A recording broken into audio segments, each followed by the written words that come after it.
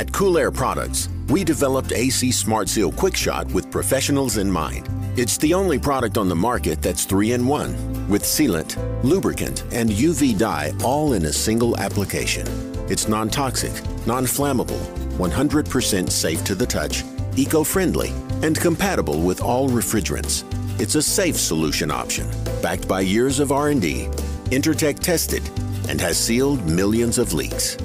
AC Smart Seal, the professional's choice. Nice Job can help you get the reputation you deserve. Nice Job's automated reputation marketing tools are easy to use and super effective. Collect 2 to 3 times more customer reviews and have the ability to share that social proof where it matters most. New signups can get $50 off when they mention the HVAC Know-It-All podcast. If you're looking to grow your small business, visit Nice Job at nicejob.com. I got a super cool message yesterday from a branch rep at the Master Group in Kingston, Ontario. I posted about my CPS Black Max puller, and about an hour later, they're like, yo, I'm getting messages about that puller, and now in the morning, I'm going to see if I can source it and bring it in. They just wanted to thank me for the post. Well, you don't have to thank me. I'm just using it. Anyway, that tells me something. That tells me they're trying to cater to their customer, which is very cool. So if you walk into the Master Group, you know that there's a tool you might like to purchase or like to have, and they don't have it. Just talk to your rep there, and maybe they can bring it in for you. That's sort of the moral of the story here. Anyway, guys, check out master.ca. What's up, guys? Welcome back to the podcast. Man, it's been so busy, crazy busy. I hope you guys are picking up wherever you guys are located on the globe. I mean, we've had a heat wave here over the last few days, and it's picked up some business and calls and stuff like that, and I've been finding a bunch of stuff that needs to get rectified as well. I want to talk about compressor inspections prior to installation. All right, I'm going to tell you a story. There's a very large compressor, and I think it was like 3 or 4 guys had to go in after hours to get this thing just moved into place. Like, it was big. And then once it was started up, it popped the fuse or the breaker. I can't remember because it wasn't my job. I just heard about it through the grapevine. Okay. And the compressor was checked after this, and it was shorted to ground. That's why it popped the breaker or the fuse. Now, was it dead on arrival before it was installed, or did something happen in the unit to cause it to fail? Nobody knows, but guess what? Checking it beforehand would have told you if the windings were okay, and you would have known, right? You would have known either the windings are bad, let's send this thing back, or the windings are good, so if it does fail when it goes to start up for the first time, something in the unit caused it to fail. Is it the wiring? Is it the contactor? Were my connections tightened on properly? Were they in the right spots? But this pre-inspection is going to tell you, it's not going to tell you a lot, but it's going to make sure that your compressor change is a lot more methodical.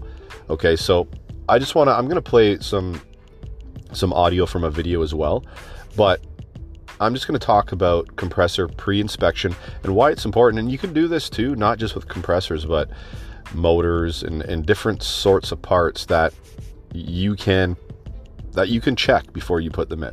You can't do it with everything. I mean, you really, unless you have a bench set up with all kinds of different voltages and all that, I mean, there's only so much you can do. But you can do some things to make sure, right? And it's just as simple as nameplate reading and stuff like that. So anyway, we're going to get into that right now, guys. This is the HVAC Know-It-All podcast. I'm your host, Gary McCready. So in a couple of minutes here, guys, I'm going to play you a live recording of me checking a compressor that I had physically on me. I can leave, maybe you've seen the video, maybe you haven't, and I'll leave that video link for you guys to watch. But as I always say, every time I replay this snapshot of audio from a video, I always say it's good to listen to it, try to visualize what's going on, because it gets your brain moving, right? And then you can go see the video after, and it might just click things back in for you. So before I play that audio, I just want you to keep in mind something. After you've checked the compressor, after you've done all that, and it is right, and the piping configuration is right, you don't have to do any modifications, and you don't have to drill out new holes for the feet and stuff like that, and everything's good, you've got it in, you're ready to start it up. One important thing we need to be doing here is checking that system to find out why that compressor may have failed in the first place. Now, if the compressor is like 15 years old or something like that, it might have just had its life. It's had a good life, cooled a lot of people down. You know what I mean? It's just at the end of its lifespan. But if it's like 7-8 years old and it dies, you're really going to want to inspect to see what may have happened. So, I mean, do an oil analysis. Like, check that oil for acid. Because if there's acid in the oil, I mean, that's not good. Do that prior to putting actually, you want to do this prior to putting the compressor in, because then that way you'll know if you need to do anything about it, like a cleanup dryer. Like, because my compressor I just did recently, we had oil in it, we had acid in the oil, and we put a cleanup dryer in on the suction side to grab any contaminants, because the oil had bits of carbon in it, and it was acidic. Okay, so we want to do an oil analysis to make sure that we have no acid in that system. If we do, we have to find out a way to rectify that. All right, obviously, when you're putting it in, you're brazing in the compressor. If you are brazing it in, or if you're brazing in any lines, nitrogen braze. Okay, just to get rid of that carbon. Change the filter dryer, the liquid line filter dryer. Always change that. Pull a good vacuum. All right, and charge it up with refrigerant and test it. Make sure that your superheat is good, your subcooling is good, and make sure you're not having any flood back issues.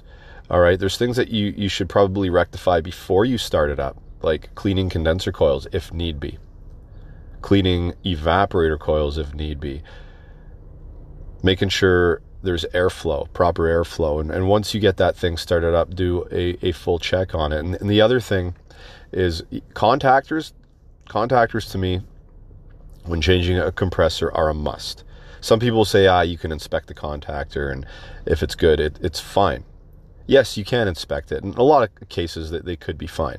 But how cheap is a contactor? How inexpensive is a contactor? I know some contactors, when you get up into the larger equipment, they cost a lot of money, but so do the compressors. So relatively speaking, what is a contactor replacement when you change the compressor for sound, peace of mind that everything is going to start up well?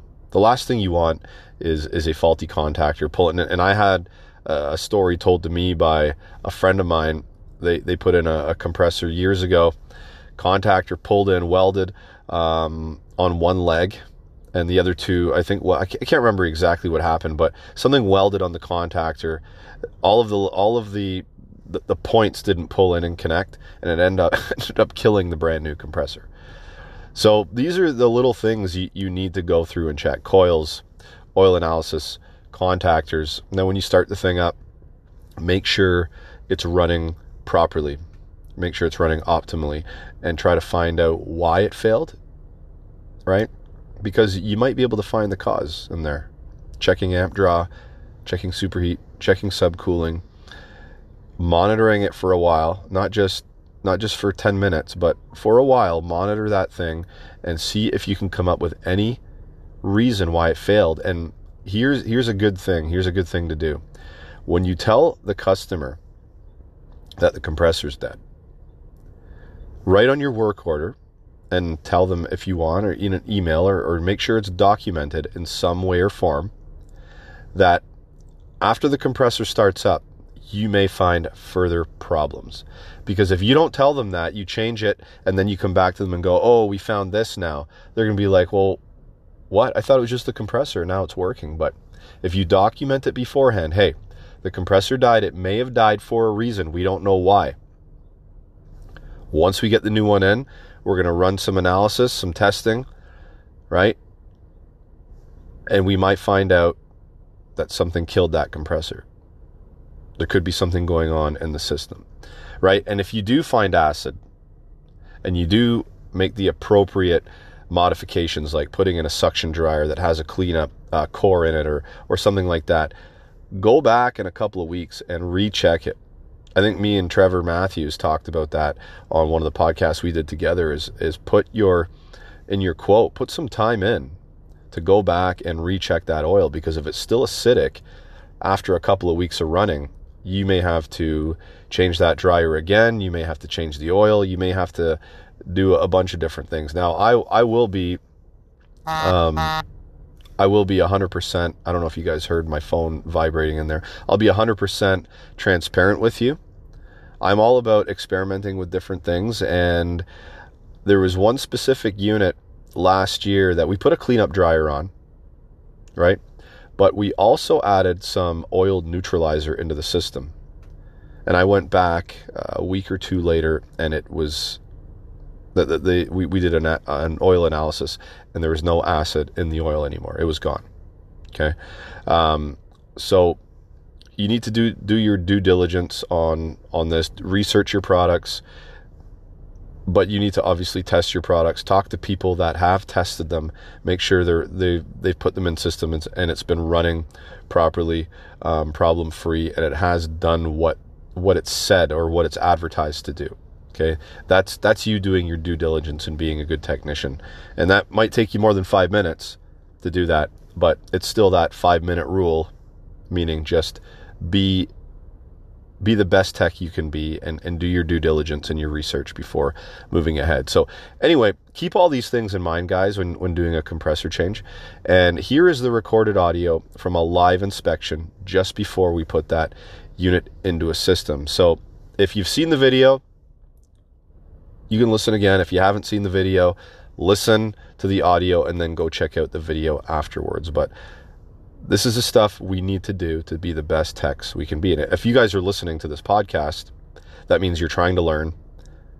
That means you are trying to be the best tech you can be. So you're already here. So let's start implementing this stuff into our jobs. All right. So check out this live video, guys. Let's get to it.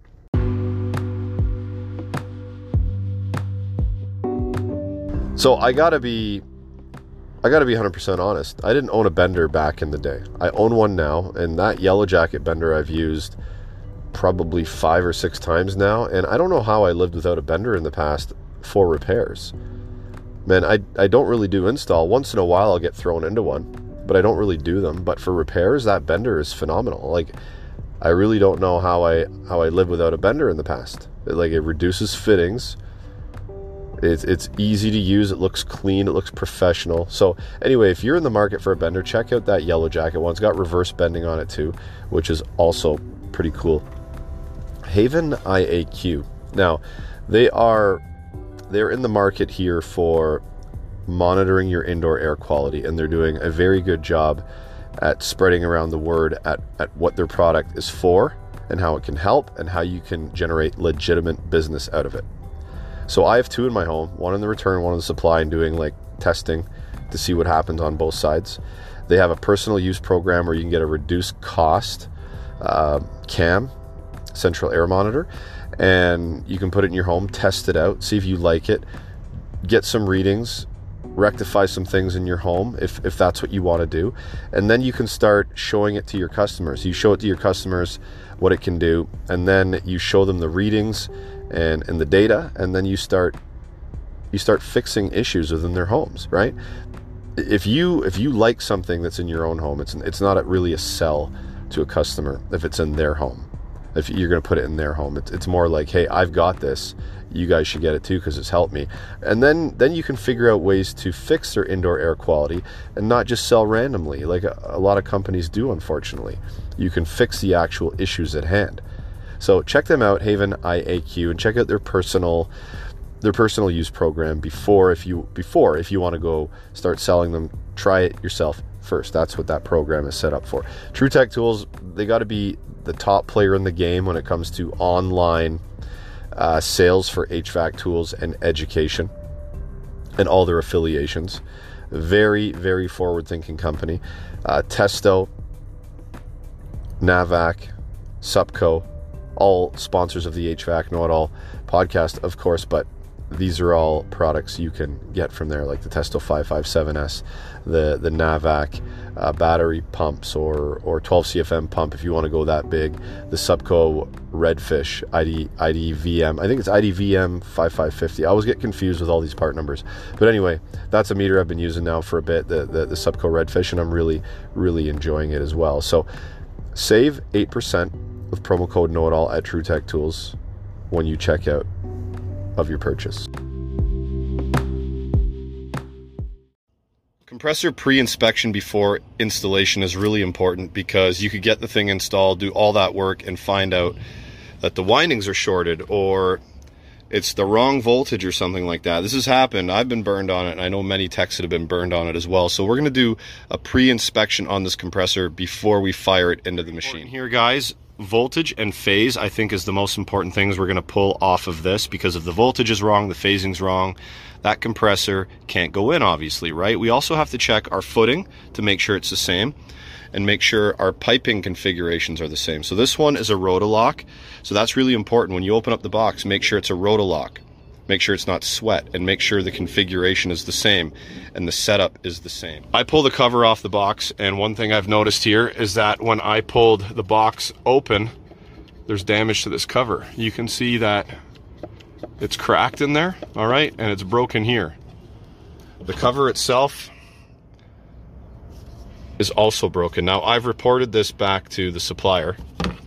I don't think it's going to make much of a difference with the electrical stuff. I think this plastic just got damaged, which is not a big deal, because we can remove this, we can unbolt these, and we can change that plastic out at a later date.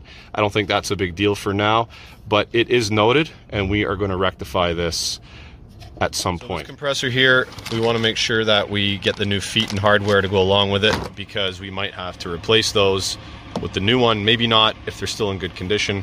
And any literature that it comes with, we want to read it. We want to read up on this literature. Now, this notice here is talking about the sticker, where if the compressor overheats, basically this compressor will stop pumping, and it's got to be cooled down in order for the scrolls to engage back again, in order for it to start pumping again. So if you guys ever come across a Copeland scroll with this on it, stating that it will stop pumping when it overheats, basically what you got to do is shut it off and let it cool. Because there's compressors I've come across similar to this, where you get to it, it's not pumping, it's hot, come back in 24 hours, or if you can cool it off with some water, if that's available, it will start pumping again. Maybe something happened.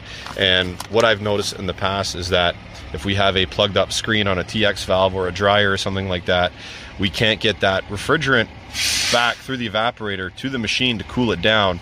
This can cause that to happen. So it's really important, if it's not pumping, you don't condemn it, you let it cool, start it up, and find out what is causing the problem. Check our oil sight glass to make sure we have oil in it, because if we have a leak here and we've lost all our oil, that's obviously an issue. So that's one other thing that you want to check as well. If you download Copeland Mobile, basically what that allows you to do is scan or input the information manually for this compressor. It'll give you all kinds of information, because what we want to do is we want to ohm out the windings to make sure that they're in good condition before we put it in. Also, we have a thermistor in here that our CoreSense attaches to. So this wire here of the CoreSense attaches to this thermistor, so if the compressor overheats internally, the CoreSense will know and it will trigger an alarm. Okay, but if this thermistor is not reading correctly at the given temperature that it's supposed to be at, we could have a problem with the compressor and a problem with the CoreSense giving us faulty readings. So hopefully Copeland Mobile will give us the information we need to ohm that out at the temperature that it's currently at the ambient right now.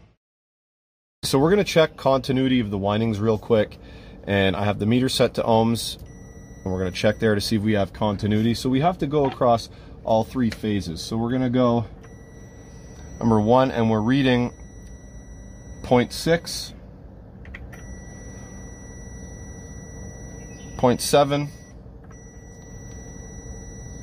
and 0.6. So they're all the same, which is a good sign.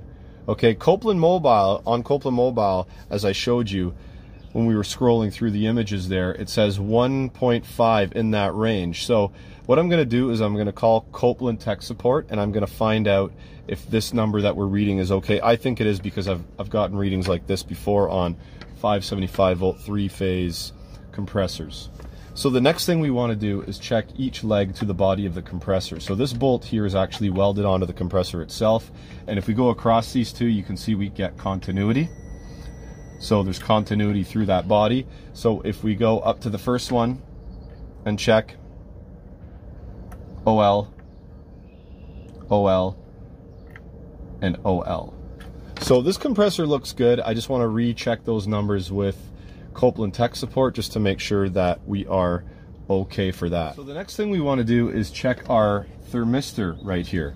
Okay, so as we were saying before, the CoreSense module plugs into here, all right, and the thermistor, the way it acts is basically like a resistor that acts according to the temperature around it. So the temperature change will affect the resistance reading. So we're going to check it right now. It's approximately 85 degrees Fahrenheit outside, and that's the other thing we're going to have to ask tech support about, because I can't find that in Copeland Mobile. Maybe I'm just looking in the wrong spot, but we're going to ask tech support about that. So if I go across this, we are going to read about 280 ohms, 279.3 ohms. So we're going to cross-reference that with the chart that hopefully tech support has to see what that's supposed to read at 85 degrees, and then we're all good. All right, guys, so in summary, we want to check the nameplate rating, the voltage, the phasing is really important, but everything on there, we want to make sure it matches up, okay? We want to check our spare parts. We want to read any literature that it comes with that I showed you here, guys. Literature that it comes with. We want to check our footing. We want to check our piping configuration. We want to make sure there's oil in the compressor, okay? And we want to check for any damage, and we found some right here on this case.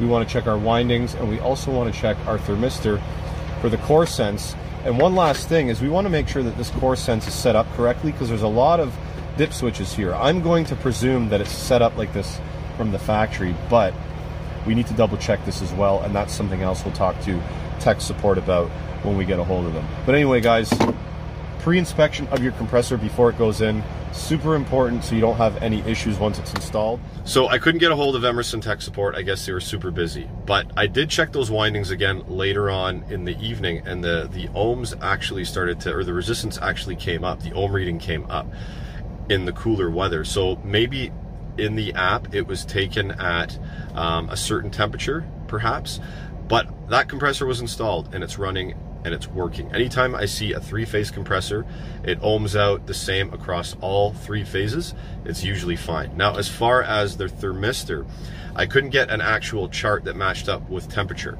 okay, but what I did find online, and Trevor Matthews from Emerson also texted me a sheet that showed that anything above 4.5 k ohms, so 4,500 ohms, we shut down on high temperature. When we come back down below 2.5 k ohms, that's when it starts working again. So we were below that. We were at around 280 ohms. So that was also fine. So moral of the story, guys, check your compressors before you put them in, because you could have bad windings off the hop. You could have a faulty thermistor off the hop. You could have different piping configurations where you're gonna now have to do a little bit of repiping because the compressor doesn't fully match up to the previous model number. That's the moral of the story, and that's the message here, guys. Happy HVACing. All right, so these are things I've learned over time. Really have. It's just experience, and I'm passing that on to you so you don't make the same mistakes I made or other techs I know have made or talked to have made. All right, you guys can alleviate these problems just by taking this knowledge that I'm passing down, or this experience I'm passing down, and using it to your benefit. Really is what it is. So check those compressors before you put them in. During the install, nitrogen braze, change those dryers. If it's a burnout, do something about it with a suction dryer that cleans up the system. Check that oil beforehand. If it's acidic, check a couple weeks afterwards. Make sure that acid has neutralized, or maybe the next step has to be taken to do something about that. But these are all things that make you a better technician, keep your customers happy, and keep machines running well. over the course of time. Anyway, guys, I'm out, guys. It's been a good one. Thank you to the Master Group. Once again, happy HVACing. Hope you enjoyed the show.